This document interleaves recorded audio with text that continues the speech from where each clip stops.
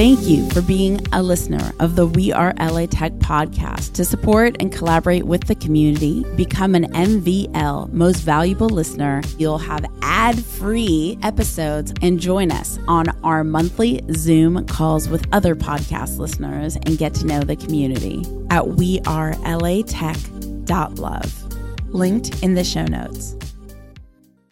Years ago, I had a startup and we raised seed money and angel money in a Series A. And I had a co-founder who was brilliant at it. It takes such a skill to close the deal. We have all these interested angels.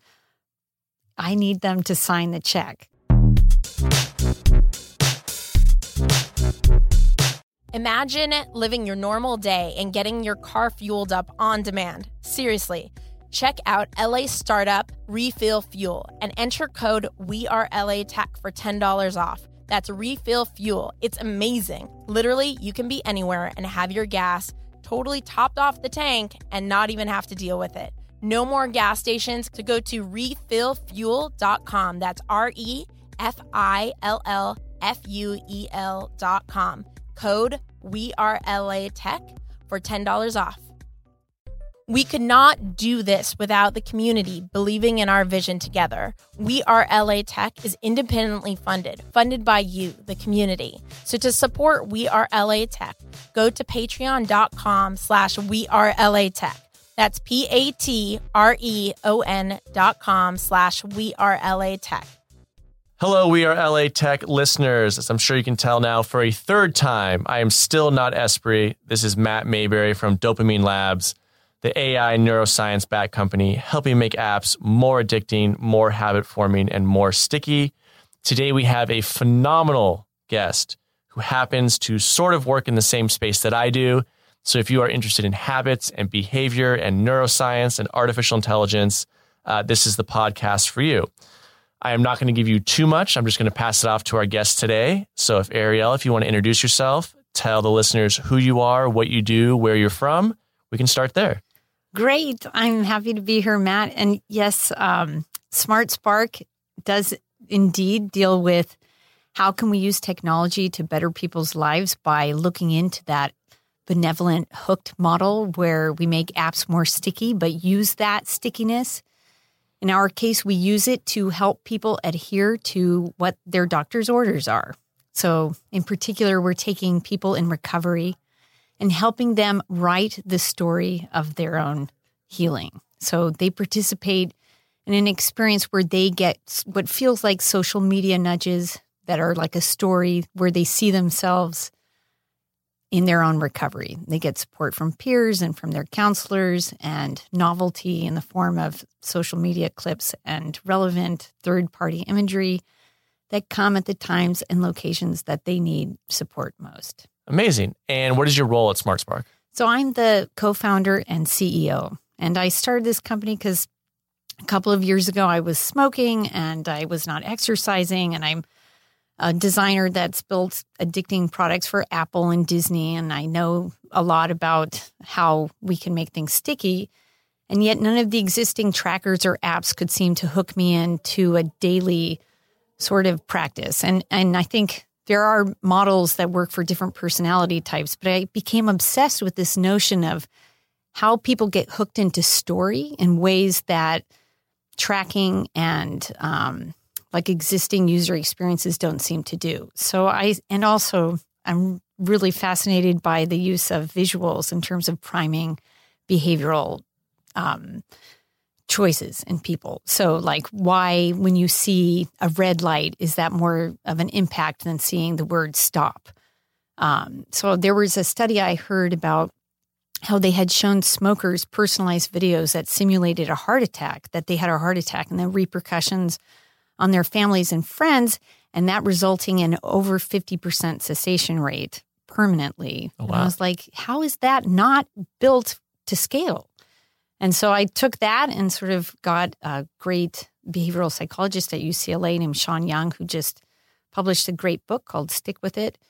And we set about trying to take this sort of model and build in motivational interviewing, which is where you kind of personalize experiences for people, and like neuro hacks, and how can we use that to help address the outpatient behavioral health market. And the reason we sort of focused on that outpatient behavioral health market is really the path to market, because it seems quite difficult to find how to monetize this unless you're like a really exciting company with a great model like Dopamine Labs. I think it's what you guys have found, and building those nudges into existing platforms is really powerful and effective. So we've been pursuing funding through grant processes and working with the NIH, and sort of a slow grow, really trying to measure our outcomes. And we've done pilots with looking at short-term behavior modification for food consumption and cessation of like certain trigger moments, and with really exciting results. So it's great. So this is a really interesting product, and this is something that I think a lot of people are just learning about, which is the idea of behavioral design inside technology and software. Do you think you could talk a little bit about your background and how you got interested in this, and maybe what you got your degree in, and why, or how you made the transition from designing these sticky products at Apple, and give an example, to merging now into what you do today at SmartSpark? Okay, great. Yeah, I started off in the mid-90s building websites. So I've been doing this for a long time, and data always speaks to what's happening. And it was always very obvious looking at the data at how if you build feedback loops, that brings people back. And so there wasn't a framework that I really could kind of articulate like how we develop software to make people want to use it. But I think you had mentioned in your podcast, Ariel's book, Hooked, is a great sort of framework to be able to establish, like, these are the norms. And those, basically, we can say that if you give people personalized content at the right times and moments that are built on triggers, that you're going to see a loyalty. Mm-hmm. And there are certain things like, why do people love slot machines? Well, it's like, there's hope and variable reward. And so you just keep going. Yep. And part of our little rabbit brain can't kind of get out of that loop. And so I know I greatly admire that you guys at Dopamine Labs have been looking at like both creating the stickiness, but also with the get space. You just need space.com. Yeah, you just need space at sort of, we have this ethical responsibility to sort of admit to ourselves that we know how to get people to come back. And so what are we going to do with that? And how can we use that to better people's lives? And I think right now, the predictive behavioral market is getting so exciting. There's one of our advisors, Vivian Ming, did pioneering work looking at how to predict bipolar episodes by looking at the data coming from movement within one's phone. They were better able to predict bipolar episodes than clinicians were. So as this world of better and better knowledge about what, when someone's going to be feeling sad, Alexa hearing tone of voice, our heart rates entering a room, what are we going to do with that data? And I think marketing and advertising always is on the cutting edge of how to exploit that data.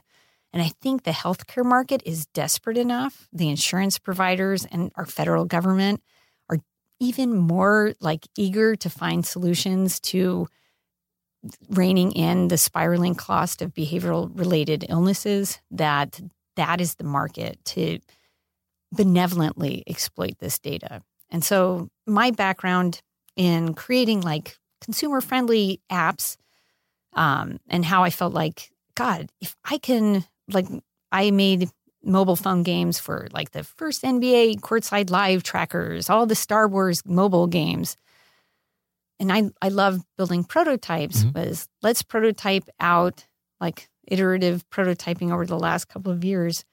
How can we use selfie video and content that feels like Snapchat, but create this social stickiness of peer support in there, and peer and like software imprinting novelty on the nudge. And we just iterated a lot until we came to this, what we call now is like the Spark engine, which is kind of a loop where someone comes in and they use like a video-based motivational interview that asks them to talk about, like, I'll give a simple scenario. Like if you were a recovering heroin addict and there were certain places and times and people that you could identify as triggering your use, the software asks you to talk about those places and identify them. We'll take geolocation IDs, people's face IDs, and then literally ask them about scenarios. And they film themselves talking about this.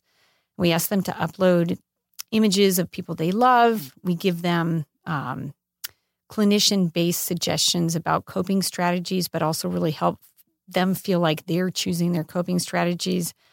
And then this goes into the Spark engine that then sends out the video nudges at the locations where they need support, time of day, or if they're on social media and they encounter someone or a situation that they feel like triggers them. And are these triggers set by the user that is trying to either build or break this habit, or is it set by a recommendation engine like an AI system, or by a third-party operator? How does it typically work for a user?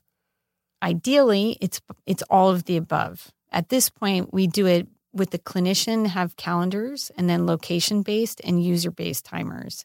But going forward, and the design of the technology is to use AI to keep improving. When do these nudges come? The critical part that we know is that they can't be predictable, because then, they're going to wear off. And essentially, we also make sure that those nudges never feel shaming. And in recovery, that's critical. Like once somebody sees a text message that says like, time to take your methadone, and they're like, fuck you, I'm not going to take that. I'm never going to look at that text message again. Yep.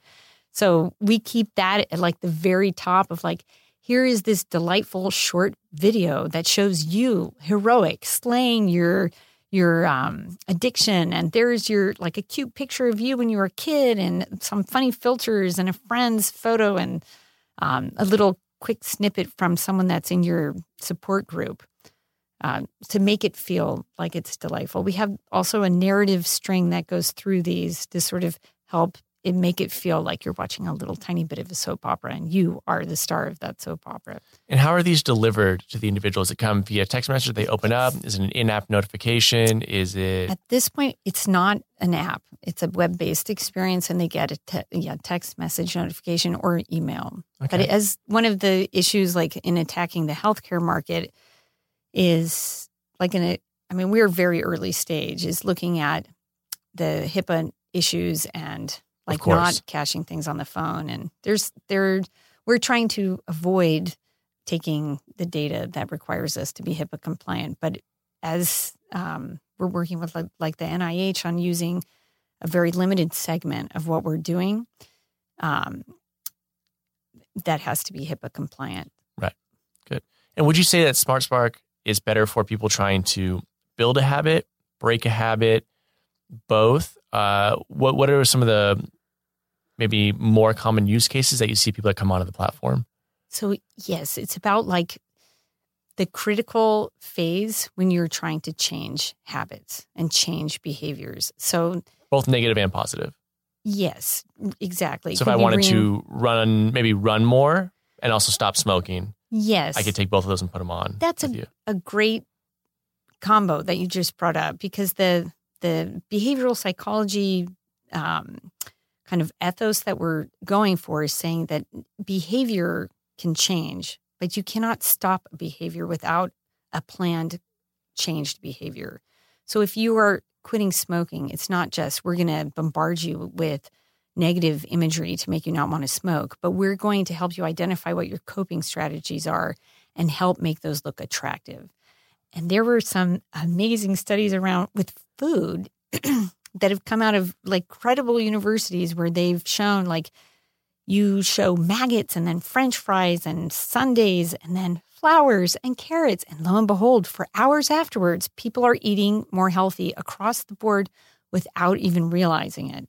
So we use these sort of implicit visual priming within to help people have negative associations with the locations that they were typically using or the people that they hung out with that had a negative influence on them, and try to also positively prime their coping strategies. Because the thought is that especially for addicts in recovery, the the ability to summons willpower in moments of weakness is very low. But if you give someone their coping plan in that moment, in a way that they can kind of digest the same way they would digest a video clip on Instagram or Facebook, that we can trigger those neural pathways, bypassing sort of the prefrontal cortex needing to summons that thought pattern up. Like, we're going to help insert it.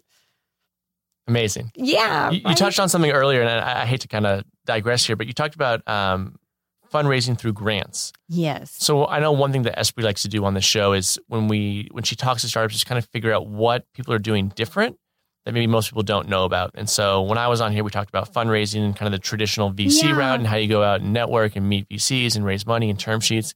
Can you maybe talk about what it is to raise money through a grant and what another startup that was trying to do that would experience or go through, or how they would maybe start that process?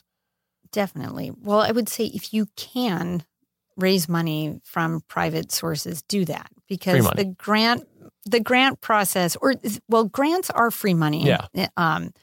But it is a nightmare process. It is like going back to get your PhD in bureaucracy, because you need you need an academic as your PI, and you need to do your corporation. I mean, it helps. You have to file a patent. You have to go through a lot of legal and corporate cost protection at the beginning, which can be helpful for raising money in any sector. The reason that we went after grants is that we are going after grants is it's actually very hard for me to raise money with my team right now. I mean, we're trying. This is me being on here is part of that. I mean, years ago, I had a startup and we raised seed money and angel money in a Series A, and I had a co-founder who was brilliant at it. It takes such a skill to close the deal. We have all these interested angels. I need them to sign the check. I'm trying to step into that role. I've always been more product. I have a great co-founder who is just come on full-time 2 months ago. And now she's like, okay, let's go to this investor and that investor. And if it works out, great. But I am going to die for this company. So I am willing to do. The grant writing process is many months long. And once you get it, it takes months to come in, and then you have to publish, and then the first trough of money is smaller, and then you can go for larger troughs. There's also foundational money that's really exciting, especially in the healthcare sector right now, because there are foundations like Do Good foundations that are interested in helping seed stage companies. The California Healthcare Innovation Fund is really exciting. We're talking to them about doing pilots here in California. They usually look at later stage companies that they're already within hospital systems. So the healthcare market, if I could take a step back, it's like a nightmare because everything takes longer. Contracts, you do lock into 2-year contracts traditionally, but getting them is very slow. Like with UCLA, to do a pilot there is a many, many month process. Whereas a private clinic, we're in there now just testing with users, and we don't have to go through the same kind of structure. But yes, grants are a great resource if you're willing to do the sort of sit down, learn how you submit, go through the process. Most grants get rejected the first time, and you have to hope that they get rejected well, and then you have to resubmit, kind of adjusting to all of the comments that you may get back, and just have determination, an extra dose. Right. Kind of lights that fire underneath you. Yeah. We're going to jump topics, but we're going to keep a similar word here. Ariel went to Grant High School, which is in the Valley, home of Arizona basketball legend Gilbert Arenas. And since we're talking about grants, I'd like to hear about you growing up in Los Angeles. So you went to Grant. Right. And then did you stay and go to college here? No, right. Yeah, I went to UC Santa Cruz. Okay, so you stayed in California at least. I stayed in California, and then after I graduated basically in the Silicon Valley in the early 90s and thought I would go to grad school, but then became a designer and just had this really lovely career. I ended up as a creative director for a large telco conglomerate and moving to London and being there and making pretty good money and living a fancy, wonderful life, and then moved back to LA and worked here in my late 20s and early 30s. And that was very fun. Okay. And then I see that I moved to the East Coast into Argentina and came back to LA. And the tech scene here now, I feel like it's extremely exciting and it's growing. It is the best it's ever been. Yes. It's very exciting to be in tech in Los Angeles at the moment. Yeah. So where's the company based now? Where in the city? Culver City. In Culver City. Yeah. Are you over in kind of the tract area or somewhere kind of different? My house. Oh, you're in your house. Yeah. Okay. Nothing wrong with that. Right. Yeah. That's usually the best scenario. Yes. Now that you've been in LA for a while, are there any resources that you recommend or that you've come across your experience launching and growing a company here? Yes. I think that all of the talent in terms of content are amazing and they exist nowhere else. So SmartSpark really couldn't have been done out of the Bay Area. And sometimes I think that's our competitive advantage is that I have an award-winning filmmaker who's set on how can we make stories that motivate people and chop them up into little segments and use user-generated content. I don't think you could find someone that could do that well in other markets. And I don't think you could find as many on-screen talent that are willing to work for free or for very limited amounts.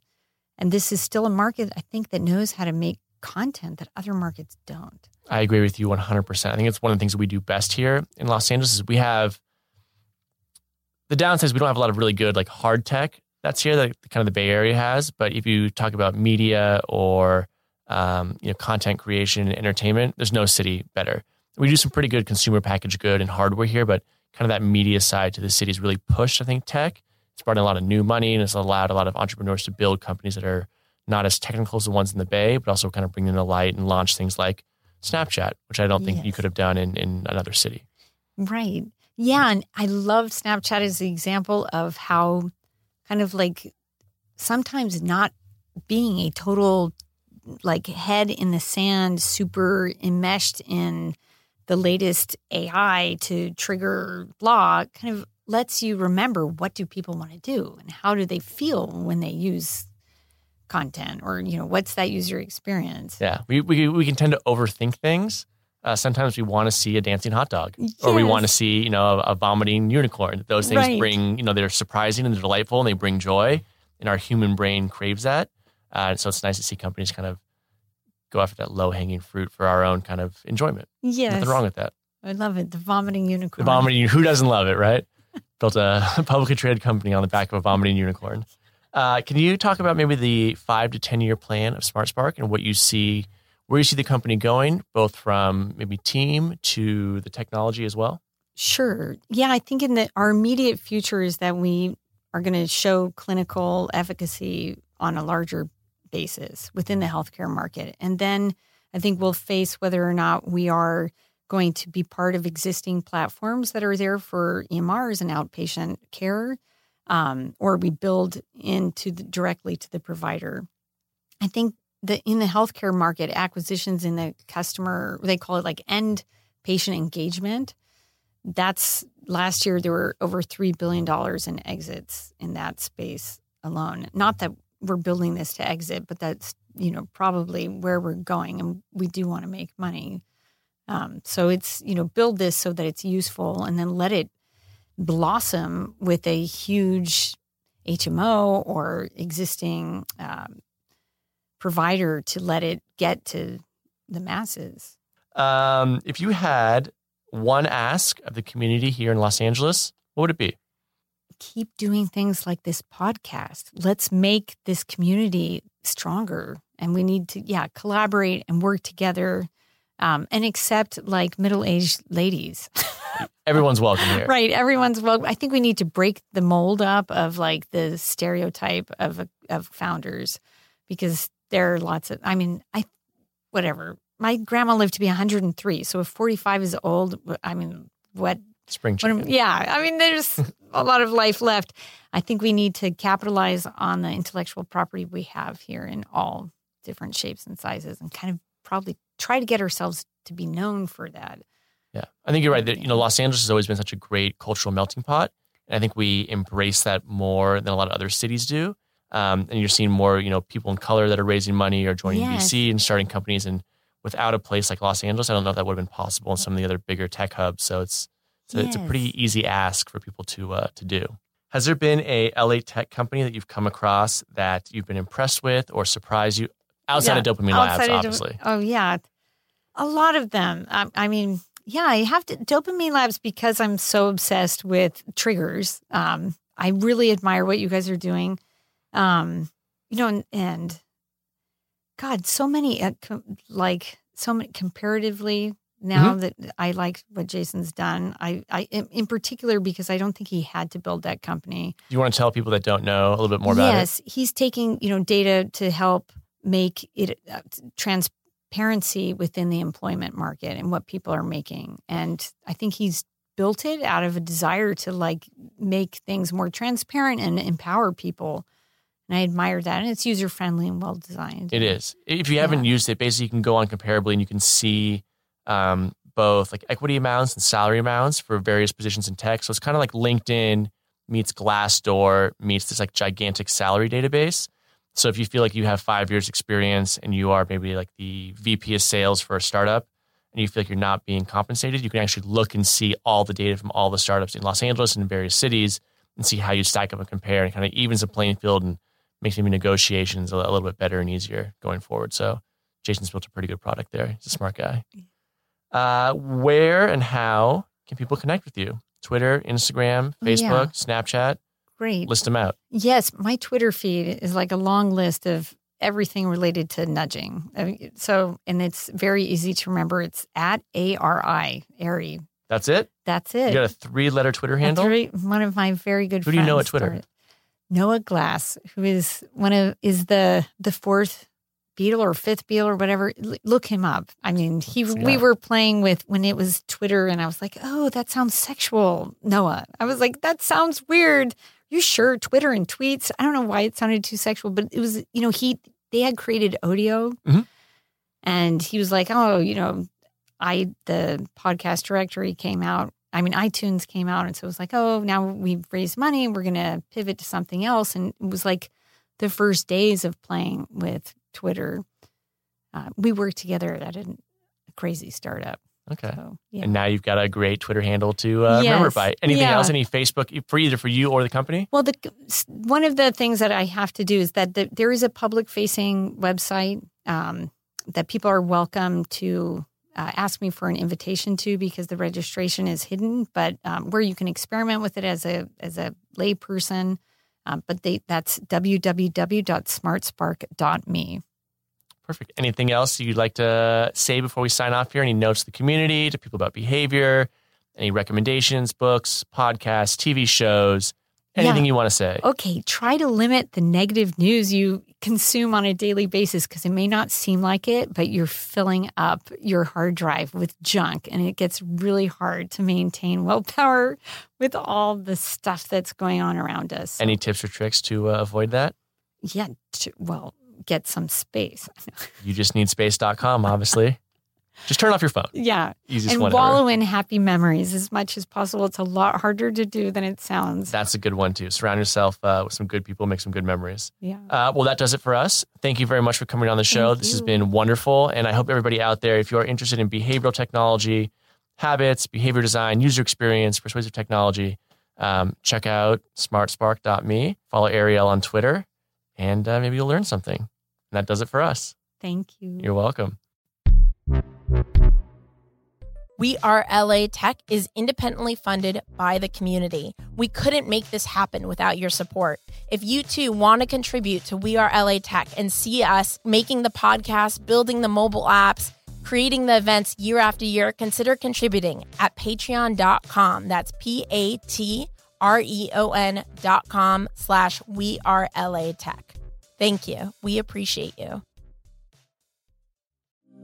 Thank you for being a listener of the We Are LA Tech podcast. To support and collaborate with the community, become an MVL Most Valuable Listener at wearelatech.love. Linked in the show notes.